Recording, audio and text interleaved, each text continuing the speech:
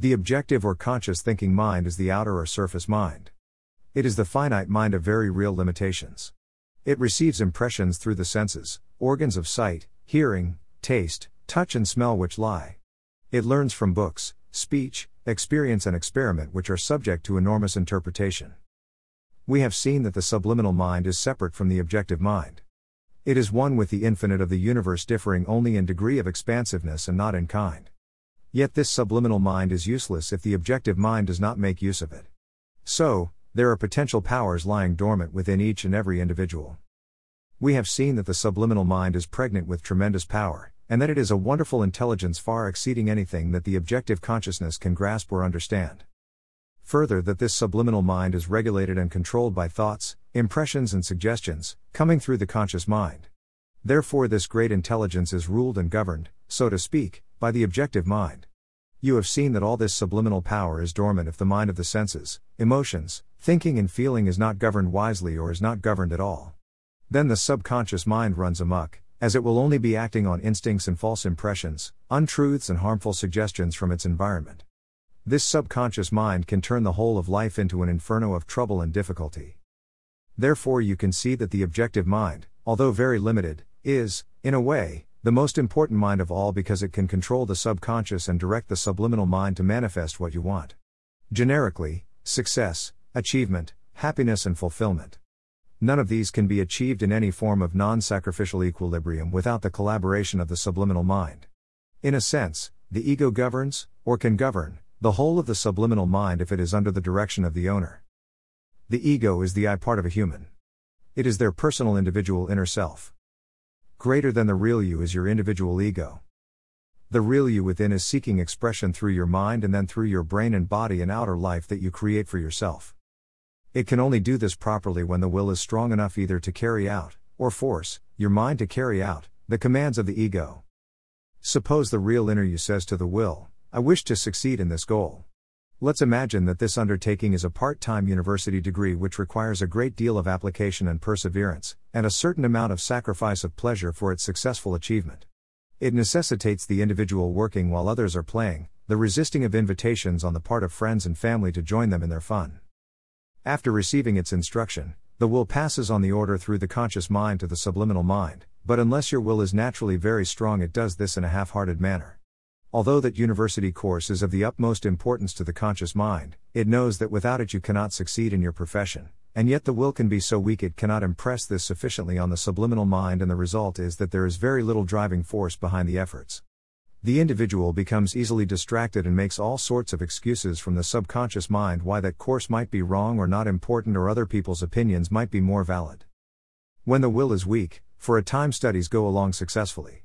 Mainly because it takes no willpower or sacrifice, because everyone is impressed at the effort, and one thing is always true, that the first lessons are always easy, and for another, there is novelty and freshness of the new work, and the glow of self-satisfaction at having embarked on a self-appointed task.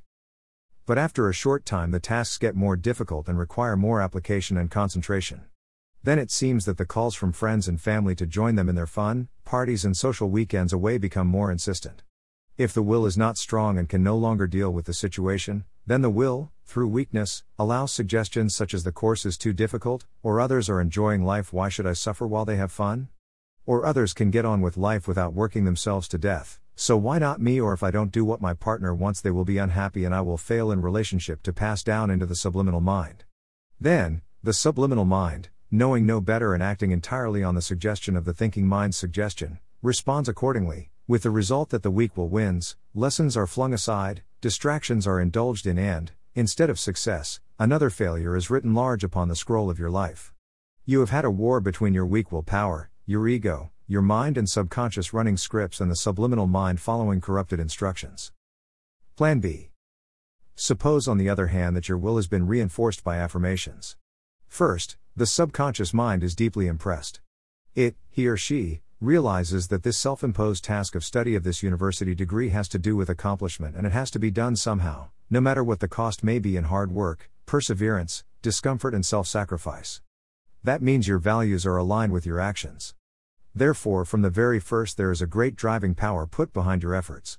Your ego created a concrete, well-defined image of the result of your goal, the successful ending of your studies, the pride of achievement, the pleasure it will give your friends, the great assistance it will be to you in your profession, the increased status, massive growth in income, a better house, the improved condition of living for those dependent on you, all these combined in one sharply defined image, are impressed upon the subliminal mind so deeply that they form a pattern upon which the mind will concentrate all its intense energies, activities and powers. The energies and powers of the mind working on definite line laid down by the will, create in real life of a complete replica of the image which has been held in the mind. When those university studies become difficult, instead of faltering, the mind has a powerful image aligned with the subconscious and its values and then puts out even greater effort, generates more power, and overcomes challenges and difficulty. When friends try to entice you to leave your task and join them in their fun, then invitations fail upon deaf ears. You reply, I must complete this course of study, or I must pass this examination. When I have succeeded, then, and not until then, I will bend a little. Greater than this is why very few people succeed and many fail. This is why very few people succeed and many fail. Most people have not the staying power to succeed. They have the desire to succeed, but they lack the force of character and the necessary willpower to carry their plans to fruition. They rely on the objective mind and emotions which are so random, so easily upset, stressed and confused by misalignment with values and trying to please everyone. They lack the will and only achieve what is easy. Such people are full of splendid ideas, but they never carry them out. They see their opportunities but lack the strength of will or character to take advantage of them and succeed in a true way. The weak-willed person has always got plenty of excuses for them not succeeding, any reason but the right one. They will never admit that it was their lack of will that failed. Circumstances, they tell you, were against them. They sacrifice their success for others. They blame. Or they claim there was nobody to help them at the critical moment. Something or another happened which accounted for their failure. This often includes blaming relationships and partners' expectations as if the individual is imprisoned to abide by somebody else's perspective on their life. This weakness of will both sacrifices the potential success of the individual and lowers the respect of the person whose will has overcome them. This is the double-edged sword where an attempt to be loved an individual becomes disrespected by themselves and others. And, so it was, that they gave up their little business, just at the moment when it needed a small push, an increased effort to get past the corner and on the road to permanent success. And so it was that she gave up her career, just at the moment when it needed a little push to get it past the corner and on the road to permanent success. Now they work for another person and for the rest of their life will be a servant and nothing but poverty and regret to look forward to in their old age. The number of people with the necessary strength of will to succeed is comparatively small. For everyone who can succeed in this way, there are thousands who must fail. These thousands of failures might be turned into successes if only they realized the power within them, and understood the wonders that can be achieved from affirmations and mental imagery.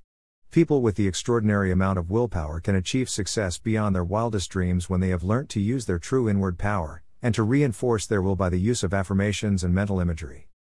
Therefore, do not make the mistake that because you are being taught this valuable metaphysical knowledge that you can neglect your will.